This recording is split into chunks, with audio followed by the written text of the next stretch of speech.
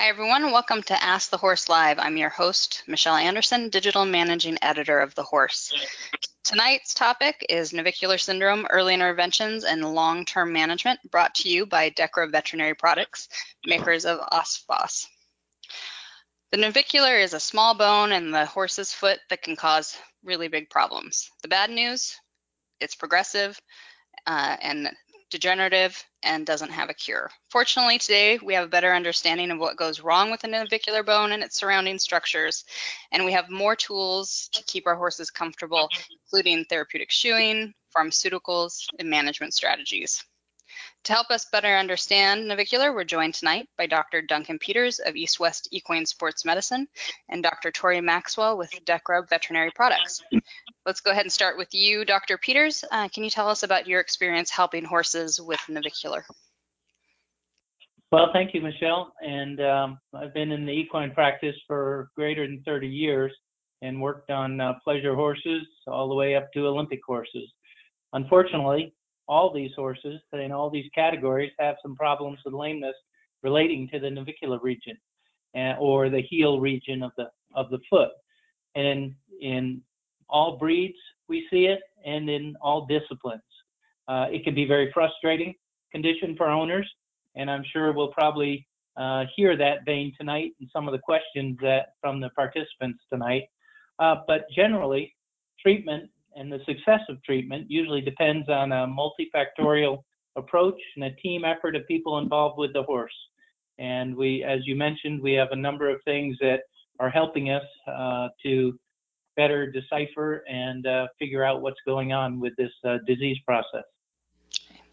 And Dr. Maxwell, can you tell us about your experience and background working with navicular horses? Yes, and thank you, Michelle, also for including me in tonight's webinar and education. I'm really excited hearing the number of people that are wanting to pursue further education on this topic. I also was very privileged to be able to grow up around horses. I've been riding since I was 4 years old and showing at that age as well. So I've been in the business for over actually 5 decades now. I'm forever indebted to the horse. He has made my life really interesting and amazing me and brought me to unique places. My career over the years from performance horses and my interest in lameness has brought me to industry and being associated with drugs and pharmaceutical development of products to enhance horses' lameness and address this sort of ongoing disease processes that are out there. So I think tonight's group is going to find a lot of really interesting information this evening. Thank you. Yeah, and we have a ton of questions and are expecting a huge audience to join us tonight. I want to give everyone a quick review of our Ask the Live format. We're going to be starting with those questions that you submitted during registration. If you have questions you'd like to ask live, or you would like a clarification on something that the doctors have mentioned, or you have a follow-up question, go ahead and enter it in the chat window in front of you. We're going to do our best to get to as many questions as possible this evening. So let's go ahead and jump right in. And I think the first question is for you, Dr. Maxwell, and it came from Scott in Winslow, Maine. And this is a big one because it's very confusing. What is the difference between the terms navicular disease and navicular syndrome? And Dr. Maxwell, can you go ahead and touch on some of these other names we have for this common syndrome? Excellent. You're right. The vernacular has changed over the years, and I thank Scott for taking the time to submit this question. As you had mentioned, the navicular bone is a small bone that we know that sits deep within the hoof at the back of the junction of the coffin bone and the short pastern. The navicular bone has the physical shape of a small canoe, which has led to the name navicular. Navicular in Latin means boat. So originally the term navicular disease was really first used to describe lameness associated with pain that we thought was arising from the navicular bone specifically. Now we understand that the disease process is a little bit more complex and is actually made up of potentially a sum of clinical signs that are associated with the navicular bone and structures around that. So for a period of time, we were using the term navicular syndrome syndrome, meaning more than one disease process adding to the clinical symptoms that we were seeing. I think we've even stepped a little bit further, and I think right now it's probably a little bit more popular to call it caudal heel pain syndrome. I think this is a little bit more correct. We're not always saying navicular bone is always the isolating cause, but that heel in the caudal part of the foot, the navicular bone is certainly high on our rule out list, but we have to consider other structures that are in there. So from navicular disease, we move to navicular syndrome. And finally, I think most of us are comfortable with caudal heel pain syndrome. And I'm sure Dr. Peters may have some addition to that if he cares.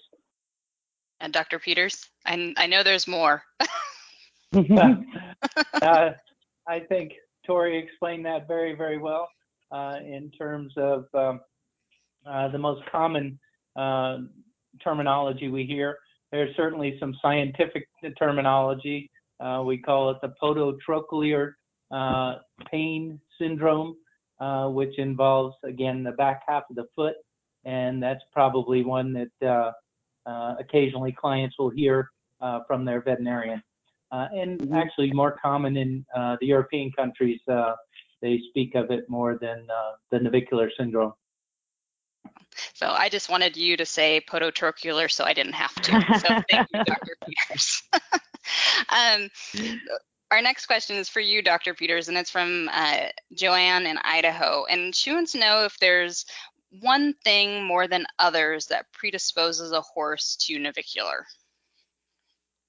This is really a tough question because there isn't. We have not been able to isolate one thing that predisposes a horse to the problem.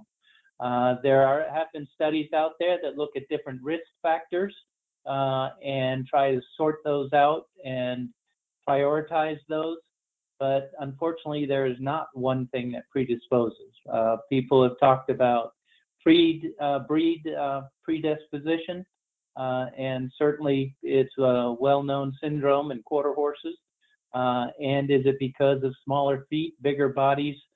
We don't know that for sure.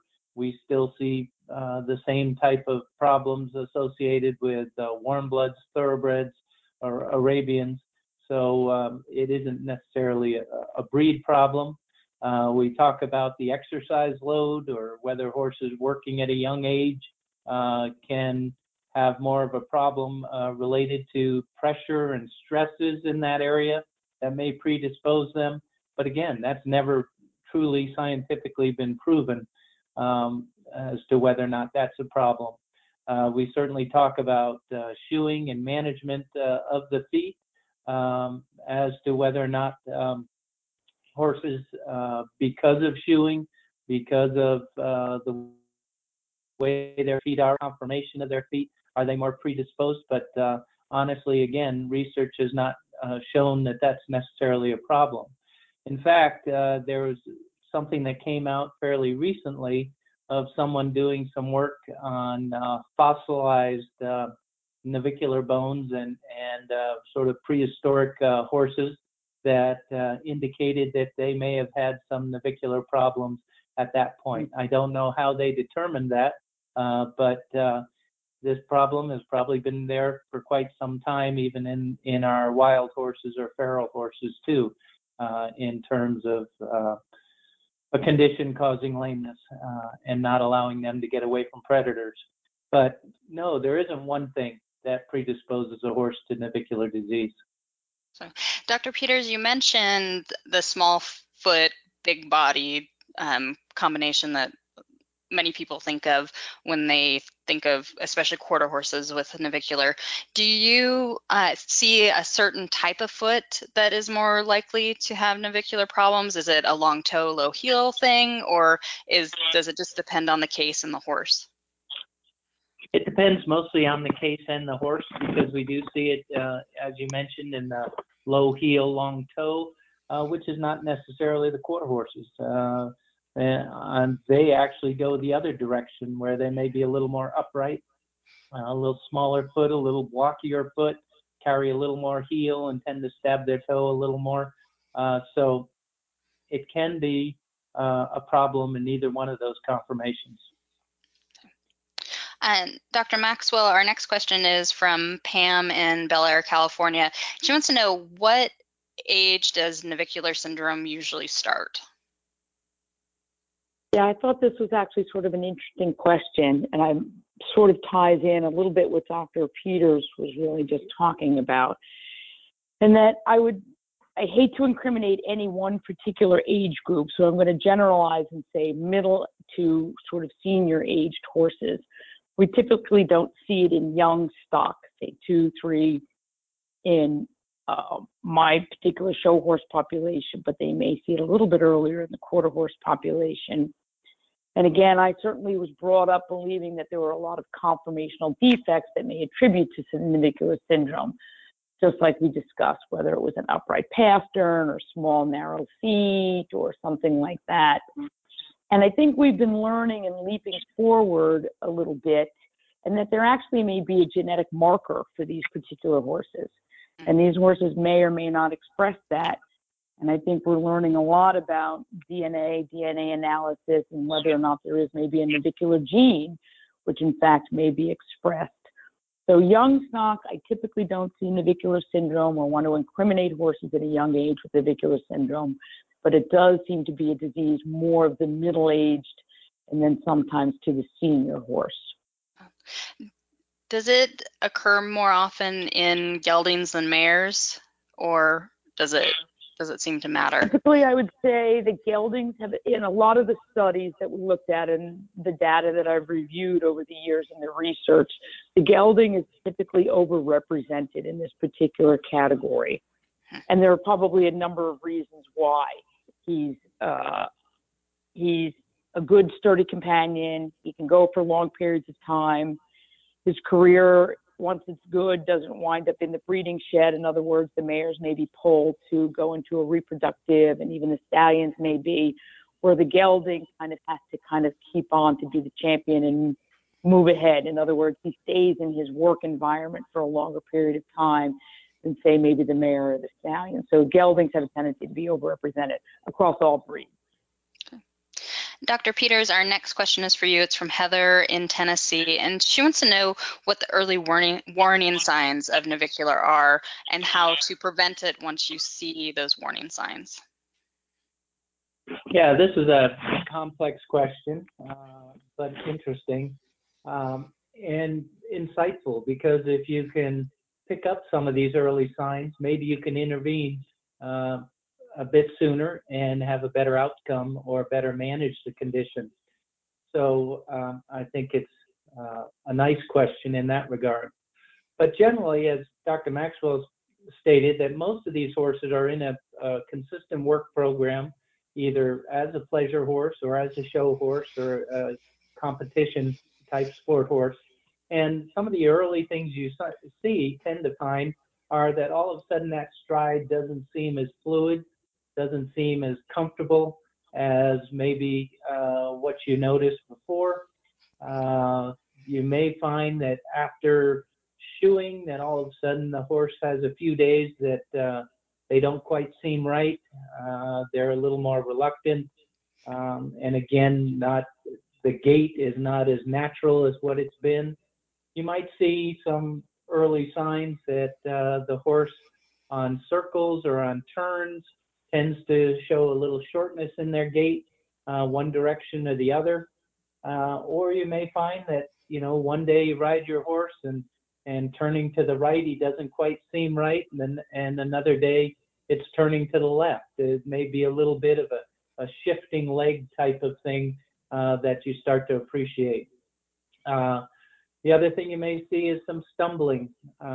This is probably fairly consistent, that horses tend to try to unweight their heels if they've got pain there, and so they tend to stab their toe into the ground a little bit. And so what happens is they'll shorten their stride, or they'll try to get their toe down, their foot down a little sooner, so they don't have to reach out and land in their heel as much. And so they'll tend to stab the ground and catch the ground, and some of these horses will start stumbling. And that can be when you don't expect it, or it may be something that you hadn't noticed in your horse before. And so these things are probably the best early warning signs, are things of actually feeling a change in the movement of your horse and being able to appreciate that. As things get a little more chronic, you can actually probably see some changes in the foot growth over time, where a lot of these horses will, again, try to get off their heel. And so the heel will actually grow to try to get down to the ground faster, to give them some support. And so some of these horses will start to get a little blocky in their foot, or they will try to narrow and sort of get a contraction of their foot, because they're not getting the normal pressure down through the back half of their foot, and pressure expansion, digital cushion action, frog action that the foot needs to stay healthy. And so you may see a change in the conformation of the architecture of the foot there. In terms of how you can best deal with this in terms of a prevention aspect, is probably to get some professional help to get a look at this horse and try to diagnose if that problem is related to the navicular region. And as we've talked about, there are a lot of structures there: the bone, the ligaments that hold the bone in place, the ligaments that support the bone itself from one side to the other, and then the deep flexor tendon, which comes down and rides over that navicular bone and attaches down to the bottom of the foot. And this is where our more recent technology has allowed us to look at these areas a little better, and try to get a better diagnosis. But probably the best prevention is to try to get some help to decide why your horse is not moving the way they used to, or why you're getting this change in the gait. We have a question for Dr. Maxwell from our live audience. Peter wants to know if there's any such thing as sore heels in a horse without being navicular. Do we see sore heels that aren't associated with navicular syndrome? Actually, that's a very good question. And in fact, we do. There are a number of different pathologies that we can see in the caudal aspect of the heels. Sometimes it can be something as simple as just some bruising in the digital cushion, maybe even some minor bruising inside of the bone itself. We can have things such as sheared heels, where the outside or the lateral part and the medial, the inside part of the bulbs of the heels, don't meet the ground equally. One is higher than the other.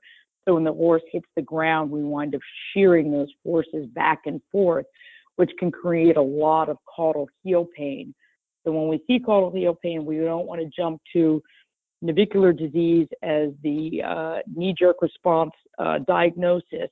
We want to take the time to block, put on hoof testers, do some of the diagnostics to determine whether or not that is an acute or a chronic situation that we're dealing with.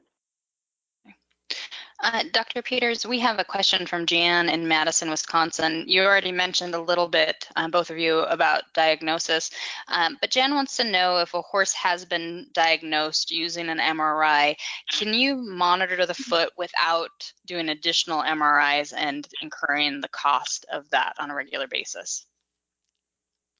Yes, there are different ways to monitor once you have a diagnosis. Yes, you can. Probably the best thing is the clinical presentation. Is that horse now moving better? Is the horse doing its job better than what originally caused you to follow that up, or to look for that problem? And so the clinical aspects are going to tell you whether you're on the right direction in terms of managing the condition. So that's helpful. If you actually have a navicular bone problem that has either bone edema or bone remodeling going on, you may be able to evaluate that a couple of different ways. Sometimes radiographs, once you know the condition and it's been diagnosed with an MRI, sometimes follow-up radiographs are enough to be able to do some monitoring. The other thing you have is something like nuclear scintigraphy, or a bone scan is the common term, to look at the actual metabolism of the bone and see whether or not that bone is inflamed or the inflammation is going down. Um, if you have picked that up with an MRI, and that is a little less expensive than, say, redoing an MRI. But probably ideally, yes, you'd like to come back and probably monitor that somewhere down the line with an MRI to be able to say, okay, things have quieted down, our treatments seem to be working well, we've changed our exercise level to where this horse is comfortable, and all those things. Then an MRI will go ahead and validate what you're doing in terms of treatment, in terms of being successful. So ideally, the gold standard would probably be to go ahead and do an MRI again, but there may be other ways to monitor that and sort of check yourself any way from just the physical clinical progression of how the horse is doing to x-rays, bone scan, something like that. Dr. Peters, I have a gelding who has a little bit of an issue with his navicular, and I know my farrier, he would like me to do x-rays every 5 weeks, every time he shoes the horse, which just isn't reasonable for my budget. How often should you be doing x-rays, and how useful are they for the farrier in helping the horse? I think that is a comfort zone with every farrier. I think there are a number of farriers that feel once they have that initial and they have gotten the horse comfortable, then they may not need to have radiographs every 5 weeks. Some other people may say, hey, this horse is just so much on the fence, I don't want to do anything that's going to disrupt that structural visual is very important for them. So I think that goes along with each farrier and their comfort level. In my mind, again, it comes down somewhat to the clinical presentation and how the horse is responding to the mechanical forces that the farrier is trying to affect. And if the horse is doing well, then and the farrier feels comfortable, then I think probably 6 months may be the earliest that I would say you might need to take some radiographs, and it may even be a year. And I am getting a note from one of our producers that Ophelia in our live audience wanted to ask that question. So hopefully that helps you out, Ophelia. If you have any follow-ups, please let us know.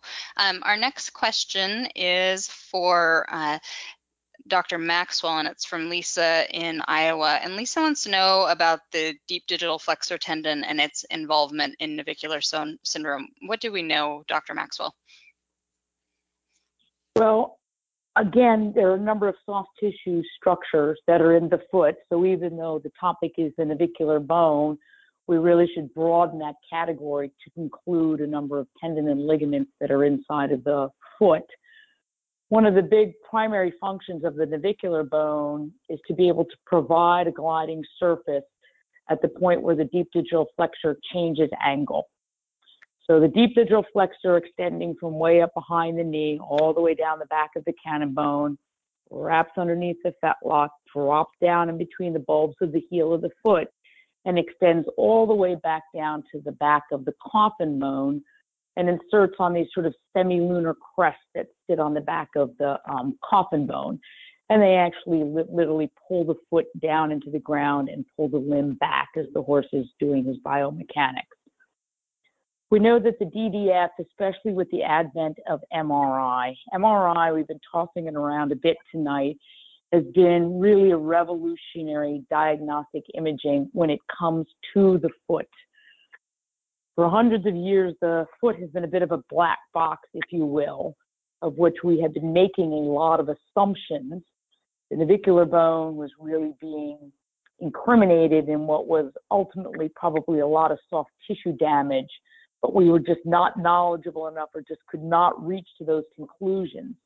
Now that we have the advent of looking inside of the foot and looking at these soft tissue structures with these different types of MR weighted images and the number of sections and slices that they're able to get, and then qualified diagnostic radiologists that are able to interpret what they see, we're understanding that if horses are being treated for what we believe is navicular syndrome, he blocks like a navicular horse to a low PD, we radiograph him, his navicular bone may show some typical bony pathology. We treat him as a bony case, but then he does not wind up responding. We then start to go for further diagnostics, and an MRI is a great way to look at those soft tissue structures, one of them being the deep digital flexor tendon, and whether there's an insertion on the back of the bone that may have a lesion, whether there's a linear lesion somewhere up inside that DDF, we're able to look at that. So they're a little bit married together. The navicular bone needs the DDF, and the DDF needs the navicular bone. So it's easy to see when either one of those structures is under a tremendous amount of strain or insult, one of them may begin to be the beginning of sort of the lameness that we see. We have a question from our live audience, and I'll give this one to you, Dr. Peters. It's from Rod in Colombia, and he has a mule that's navicular. He wants to know if there is a cure or what some treatment approaches might be for his mule. If the mule is wearing shoes, probably initially, mechanically trying to take some of the pressure off that navicular apparatus. If the mule is not shod, then trimming the foot to try to help that navicular apparatus also, and taking some of the mechanical pressures off the navicular bone in terms of the support through the suspensory ligaments of the navicular bone, and also the deep flexor tendon that was just talked about by Dr. Maxwell. And so, easing the breakover mechanically in that mule, so as the horse stretches his foot back just before it takes off from the ground, allowing that horse to not have or that mule not to have too long of a toe, even though they tend to be upright, but allowing that to break over and decrease some of the tension on the navicular apparatus from the deep flexor tendon may be enough to help. It may not. Then you may need to have some medications that will help with inflammation, or possibly some medications that will affect the metabolism of the bone itself that can decrease some of the bone pain if the pain is truly coming from the navicular bone itself. So there are a variety of things that can be done in terms of what the horse or the mule is doing. In terms of exercise load, it may require a little bit of decrease in that exercise for a while, or even a little bit of a rest period to let that inflammation associated with the bone or the soft tissues around that bone to sort of relax and reset and get rid of some of that inflammation and the pain that's associated with it. Okay. So, Dr. Peters, you've mentioned some drug therapies that might be available for horses with navicular. What are our options there? You said pain management and bone metabolism. Can you address both of those areas and explain that to our audience a little bit? Sure. I think the mainstay have been pretty much the non-steroidal anti-inflammatory drugs, and those include bute, phenylbutazone, Banamine, a number of others that have been useful in terms of that. A number of those are available or allowed in competition to allow the horse to compete if they have a little soreness, but in no way is it at a level that allows them to mask any type of lameness. But it is useful and to quiet down the inflammation. The other thing that people have certainly tried are some blood flow drugs like isoxaprine or warfarin, something like that. There was a time when we truly believed that it was completely a blood flow problem to the bone that allowed that bone to sort of go into sort of a degenerative type process over time, and trying to increase the blood flow and to remove diseased bone, as well as to help stimulate remodeling of that bone in a healthy way, was useful. Those things have not panned out to be quite as useful as we originally thought, or some of the early studies showed, but isoxaprine is still used on a very common basis by a number of people. The other thing that is used in terms of metabolism of the bone is the bisphosphonates, which are come over from human usage that affect the metabolism of the bone in terms of the remodeling process that goes on. And it affects primarily mostly the cells that tend to chew up the bone. And so by using these bisphosphonates, it helps to moderate the activity of what's called the osteoclasts, and that in a way sort of tempers some of the remodeling and the bone inflammation that's going on and the pain associated with that. Dr. Maxwell can actually talk to that a little better than I can in terms of her association with some of these drugs. I use them primarily as a clinical effect on the horse, and have shown them to be very useful. She can talk a little more about the actual pharmacokinetics and pharmaceutical aspects of the drug in terms of how it works on the bone. So I'll defer to her. I thought that was quite a good summary, sir. Michelle, what do you think? Yeah, do you want to go into a little bit more about how the bisphosphonates work? Because I think that's something, that not all of us horse owners are familiar with, unless we've taken some high-level biology. So can you explain a little bit how that works? Understood. So the class of drug is called bisphosphonates. Bi means two, phosphonate is phosphorus, so it's a drug that is made with two phosphorus ends. And the reason I think it's important to realize that a new class of drug has not really been introduced into equine veterinarians for quite some time. So this is an older drug. It's been around since the late 1960s and utilized in humans, mainly for osteoporosis or osteopenia, or bone thinning, if you will.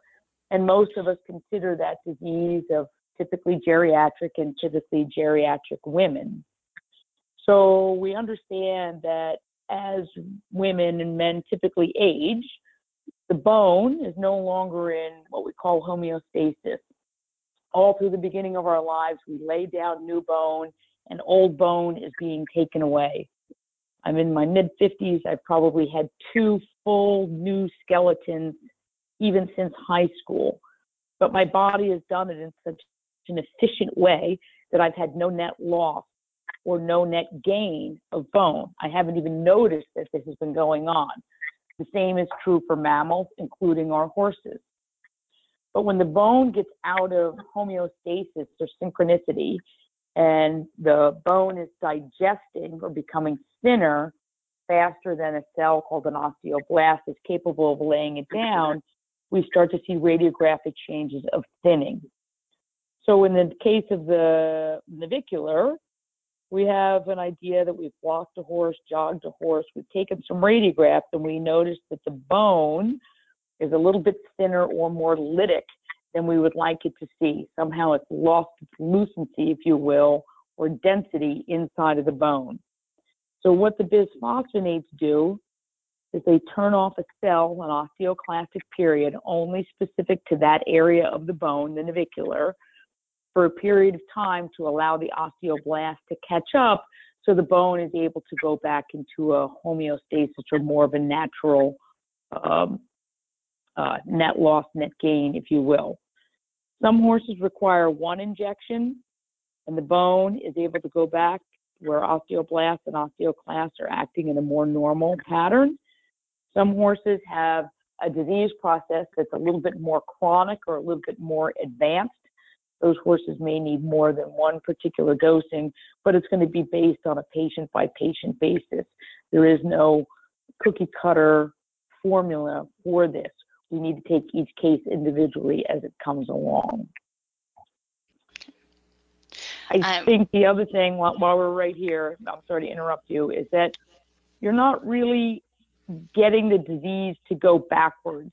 You're really arresting the disease, the state that it's in. In other words, I can't take a bone that's a 10-year-old bone and make it go backwards to be the bone of a 4-year-old horse.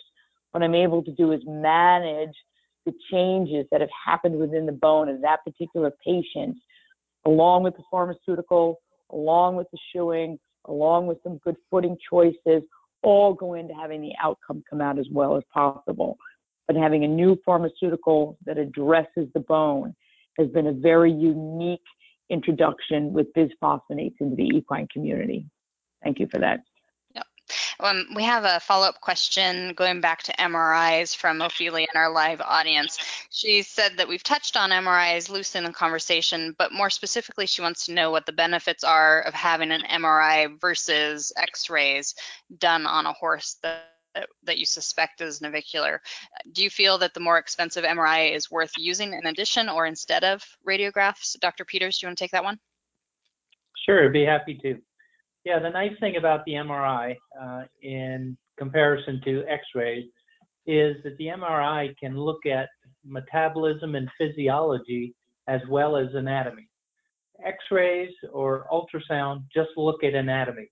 And then based on that anatomy that we see as veterinarians or radiologists or, as seasoned practitioners, whatever, we go ahead and make an assessment to say, ooh, that bone looks lytic, or it doesn't look like it's got as much density as it should, or that bone looks like it is too dense in one area or losing bone in another area.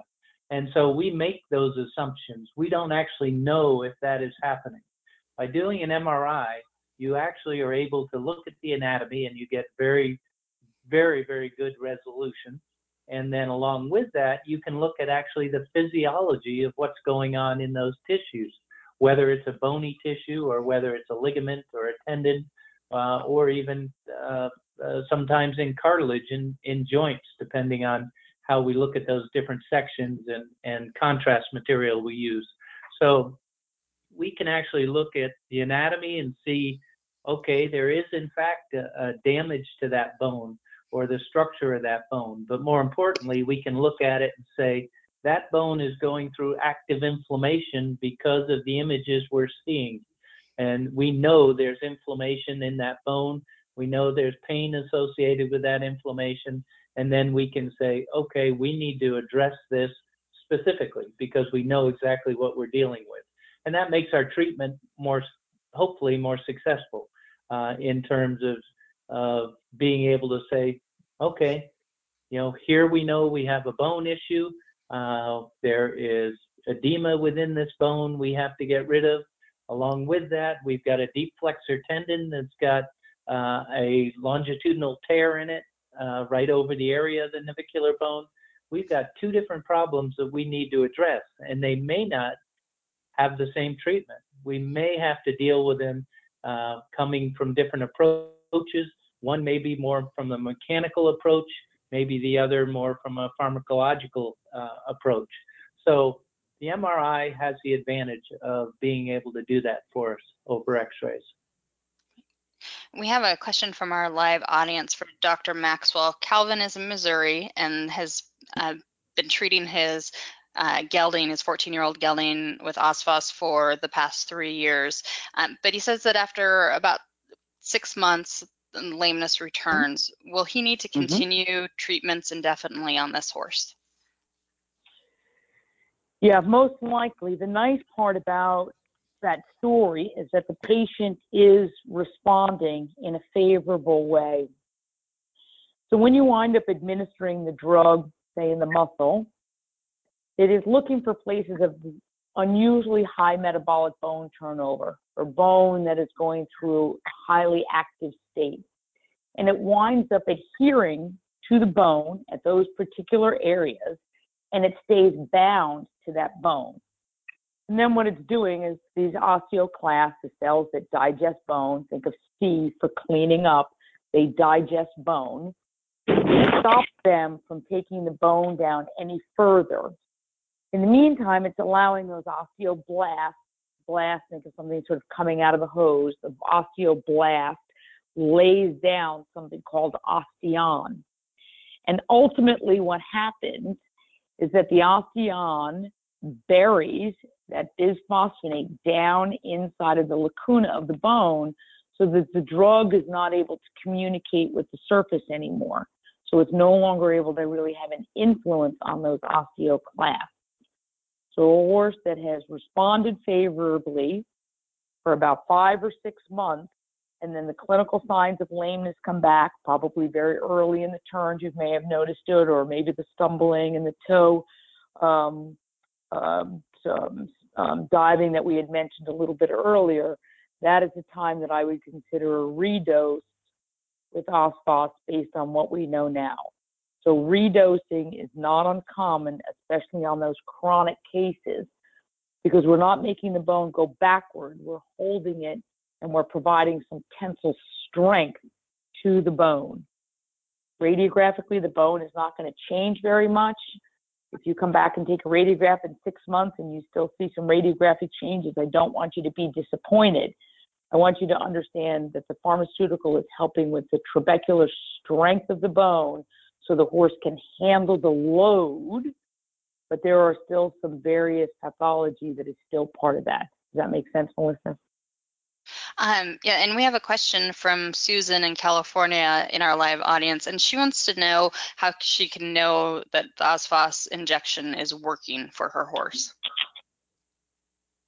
So the first thing that we need before we even do treatment is we need a proper diagnosis.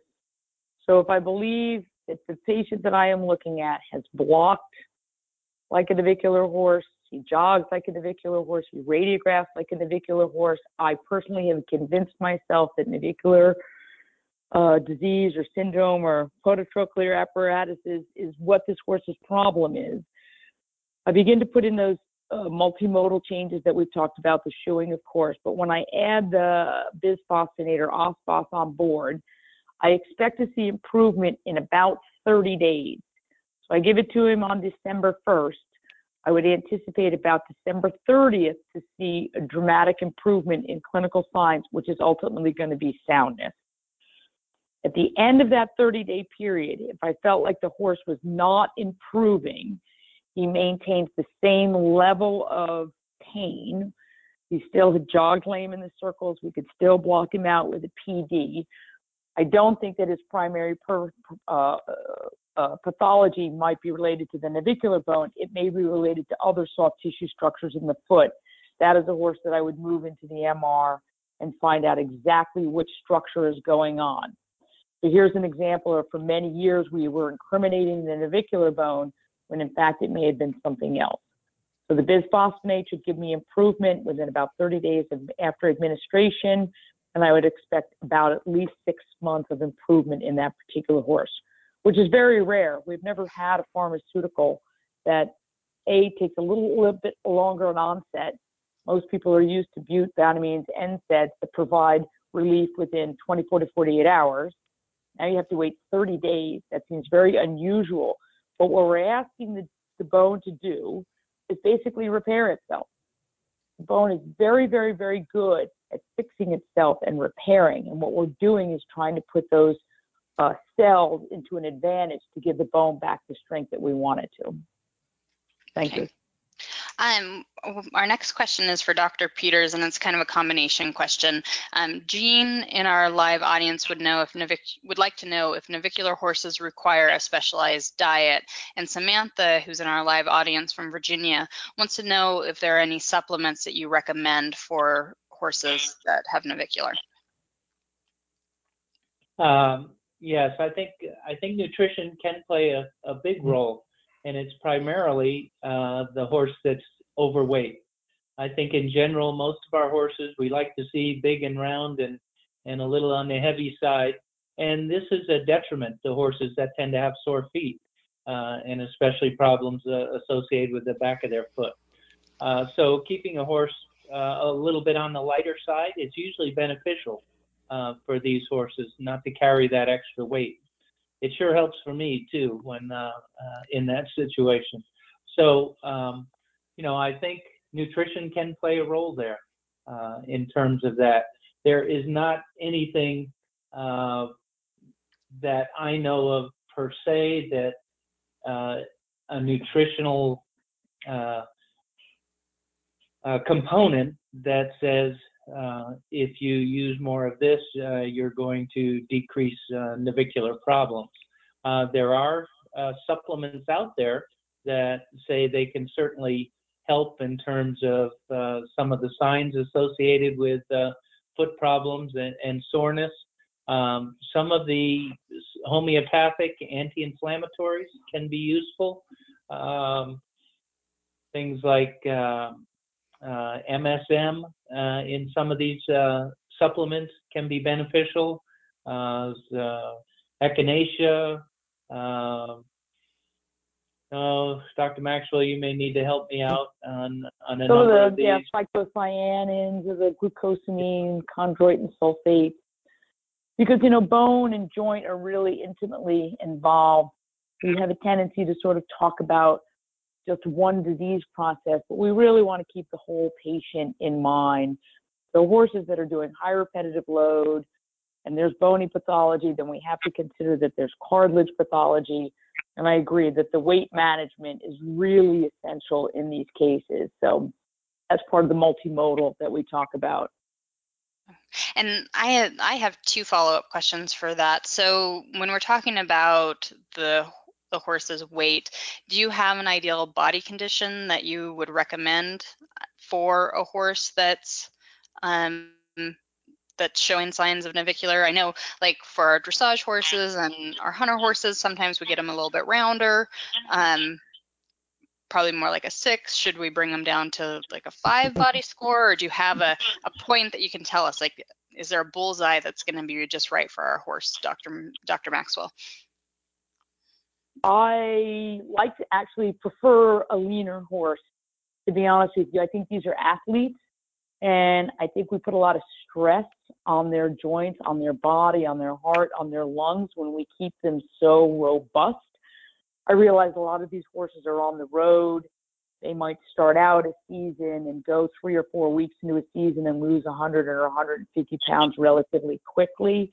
But I do see horses being driven in sort of a metabolic state with this sort of excessive fat that we have on. So for my hunters, I can do a 6 body score, maybe a 6.5 to a 7. For my jumpers, I like them at a 5. I can put weight on them. I want them fit. If I look at the horses, especially if you look at a lot of the successful European riders, their horses are not overweight. There are some breeds that are prone to carrying a little bit more weight. And there are certainly some horses that will also individually have that problem. But, I think too much concentration. I like a lot of hay in front of them all day long, that their GI do what was naturally intended to do. When we feed them large amounts of concentrate, I think we're doing them a bit of a discourtesy. Try to keep their ulcers down, try to keep them metabolically as happy as we possibly can. So, good question. Yeah, and Dr. Maxwell, you also mentioned several supplements that are considered joint supplements.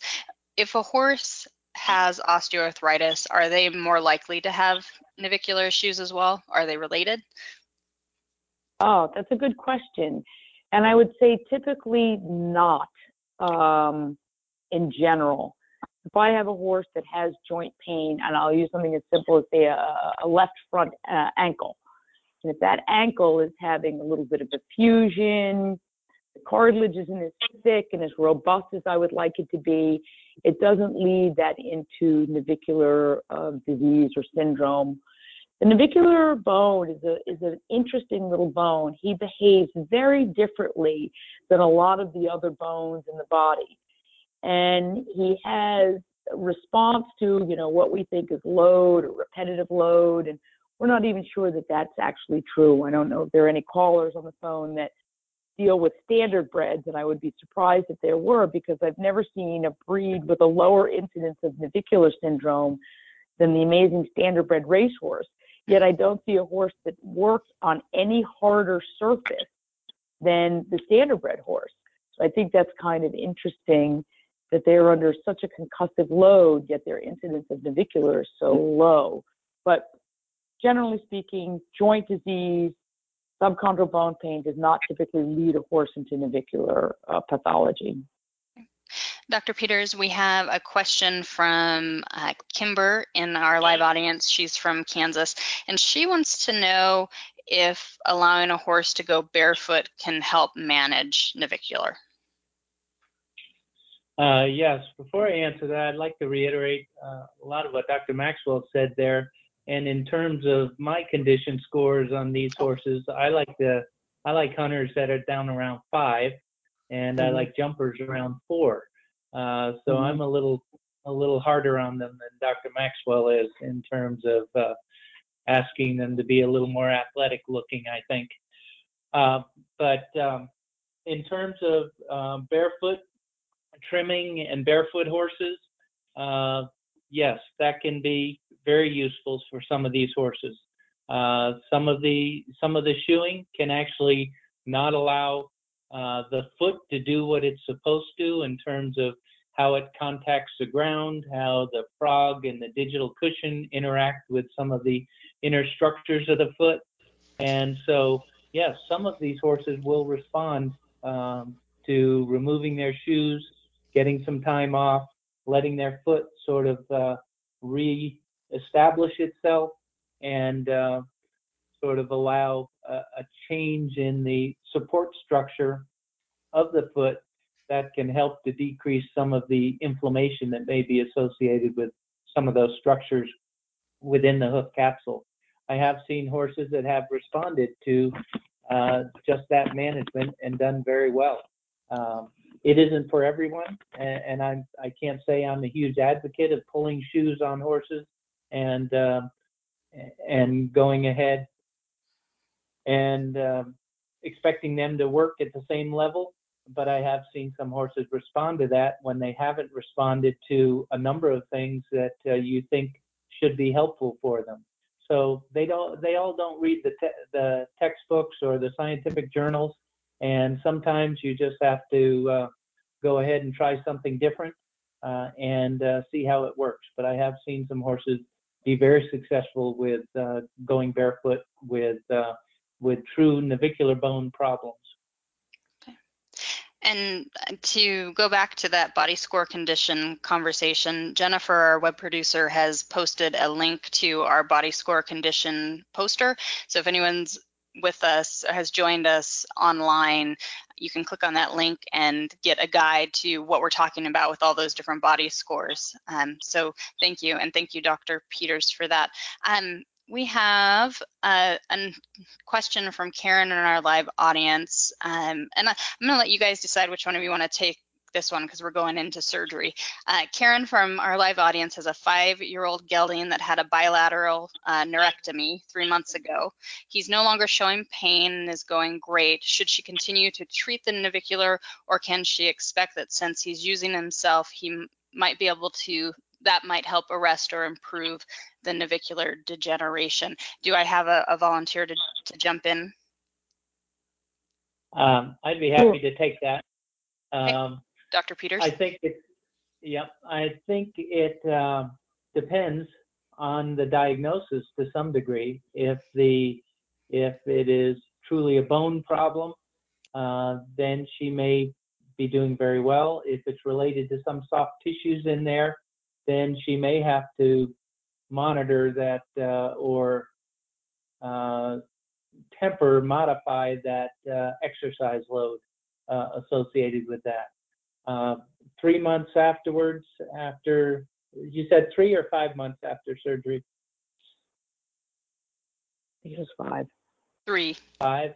3 months. It's a 5-year-old horse, and it was 3 months ago. Yeah.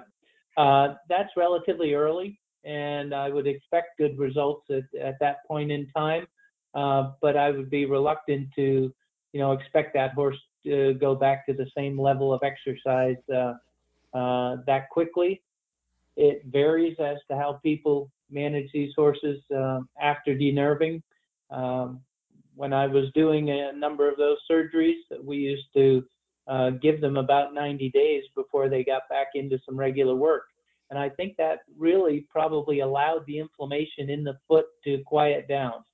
I would say the ones that people wanted to rush back and try to get back going relatively quickly at 45 to 60 days, those horses didn't seem to respond as well, and they seem to have more trouble in the long run in relation to the success of the neurectomy.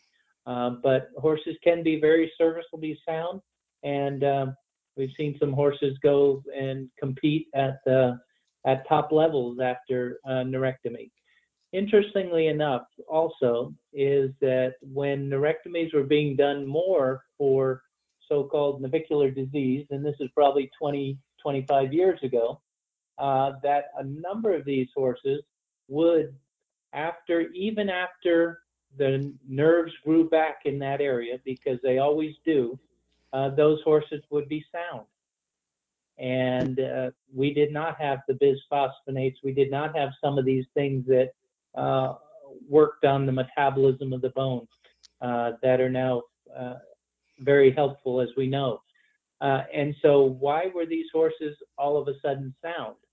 Was it because that they were allowed to break that cycle of pain for a period of time, use that foot more normally, and the bone and the foot was able to repair itself because the foot was working properly, it was weighting the way it should, the blood supply was more normal in terms of the action of the foot and the digital cushion and the frog and things we've all talked about? I don't know for sure, but I do know a number of these horses, even after sensation returned to those areas, these horses stayed sound. The other possibility is we had the wrong diagnosis when we did the neurectomy on these horses, and we were actually treating maybe a soft tissue injury that was amenable to exercise. And anyone that's had a human soft tissue injury, the treatment is not necessarily to rest. The treatment is to do a controlled exercise loading program and try to get that structure to accommodate and adapt and heal during the process of exercise. And maybe we were actually treating some things we did not know about. So neurectomy can be a very useful technique.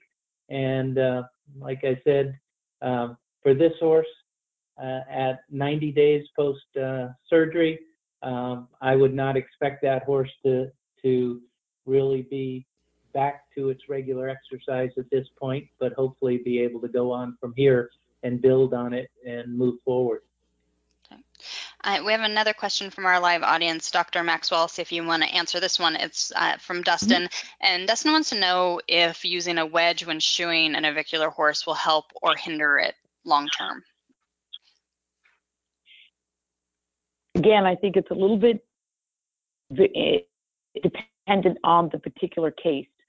So the physics of what we're trying to do by putting a wedge either 2 or 3 degrees underneath the heel of the horse is to try to lift the back of the foot up a little bit, so that deep digital flexor that I talked about a little bit earlier and the fulcrum that the navicular bone is acting on, is that we're trying to release that pressure on the back of the navicular bone for a period of time.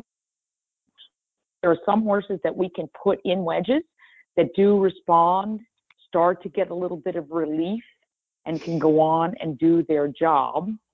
However, I find that if we leave them in wedges for too long, that the normal heel of the foot winds up becoming very collapsed. We have to be very careful that we want the foot to become as normal as possible. And by adding these artificial agents, sometimes we wind up drawing in a chronic state of a sort of collapsed, a little bit of an underwrung heel. So short term, egg bar, pull the shoe back, roll the toe, help the break over, allow the heel. If he's responding with the wedge, I will get him in it, but I'm going to try to build up his heels at the same time. If I put him in the wedge and he doesn't respond, I'm not going to keep him in it at all. I'm going to try to find somebody else with the farrier and try to work with the farrier team. Another idea, maybe take those radiographs like you talked about, find the center point, help the farrier and the veterinarian get a good working relationship, share the ideas, share the diagnostic imaging together, maybe watch the horse work together and get the farrier's input about what he thinks going on with that foot as well. So wedges, but I don't leave them in for a long period of time. Dr. Peters? Yeah, I would agree with that. I think most horses can get away without bar shoes. I'm not a huge proponent of bar shoes on horses. I try to get them out of bar shoes as much as possible. Maybe use something with a wider heel to it or a heel branch to try to mechanically sort of accomplish the same thing, but allow the heels a little more contact with the ground overall on soft footing. So, but I agree completely. If I put them in wedges, I try to get them out as soon as possible in terms of not allowing that contracture of the flexor tendon, because they will contract and go back to the same pressure if you're not careful. And we have actually run out of time, but I do have one question that we've gotten several during registration and then also from our live audience. And Dr. Peters, I'll ask you about it really quick here. People want to know about using Equiox as an NSAID to help manage their navicular horses. What role does that play in the management of a navicular horse? I think Equiox is a very nice non-steroidal anti-inflammatory drug for a condition like this. This is a chronic condition, and the nice thing about Equiox is that you can use it for a longer period of time without some of the side effects of some of the other non-steroidal anti-inflammatories. So for me, it is one of the drugs that I will go to keep these horses on for a longer period of time if I'm trying to manage that inflammation over a longer period of time. And I've had horses that can be managed on that for 45 days continuously, 30 to 45 days. It isn't recommended to do that, but these horses have not had any problems with GI issues or ulcer issues or kidney issues along the way, or colonic problems. So I've been very comfortable with using it, and I think it's a very good drug as an anti-inflammatory for these chronic low-grade pain. I think butambanamine has a little more punch to it, and I might use that early on, but then I may switch over to Equiox. The other nice thing is horses tolerate it very well. The tablets, horses will eat those out of your hand, and they're also small enough to put in a very small amount of feed, and the horses tolerate them very well. So it's a very good drug in my mind. Great. Thank you, Dr. Peters. Well, unfortunately, that is all the time that we have for tonight. I want to thank Dr. Peters and Dr. Maxwell for joining us. Thank you. It's been a real pleasure, and I hope people were able to get most of their questions answered. It's a very complex subject and can be very frustrating to owners as well as veterinarians and farriers. So owners are not alone in that regard. But certainly there's a lot we can do to try to manage the disease and have a happy and healthy horse. Yeah, I also want to say thank you so much to everybody at the horse. I think that the number of participants, I'm really, really impressed with that, impressed with the people's knowledge or thirst for knowledge when it comes to this particular topic. When you have that number, education is certainly the key, and we need to keep sharing what we know. And I know it seems frustrating, but we are slowly inching forward, decade by decade by decade. We're learning a lot more. So this educational platform of the webinar is just an excellent current real-time way to have really a complex topic out in front of us. So again, thank you to Michelle and her team for putting this together. Well, thank you. And I also want to thank everyone who listened live and everyone who submitted questions, everyone who listens to the archive once we post it on the website, and it will be on thehorse.com by tomorrow morning. I also want to thank our sponsor, DECRA Veterinary Products, for bringing this to everyone tonight for free. I hope you'll join us next month. We're going to be talking about adopting and caring for off-track thoroughbreds and taking them from track to their new careers and making sure they're healthy while you do that. Until then, from all of us here at The Horse, have a great night.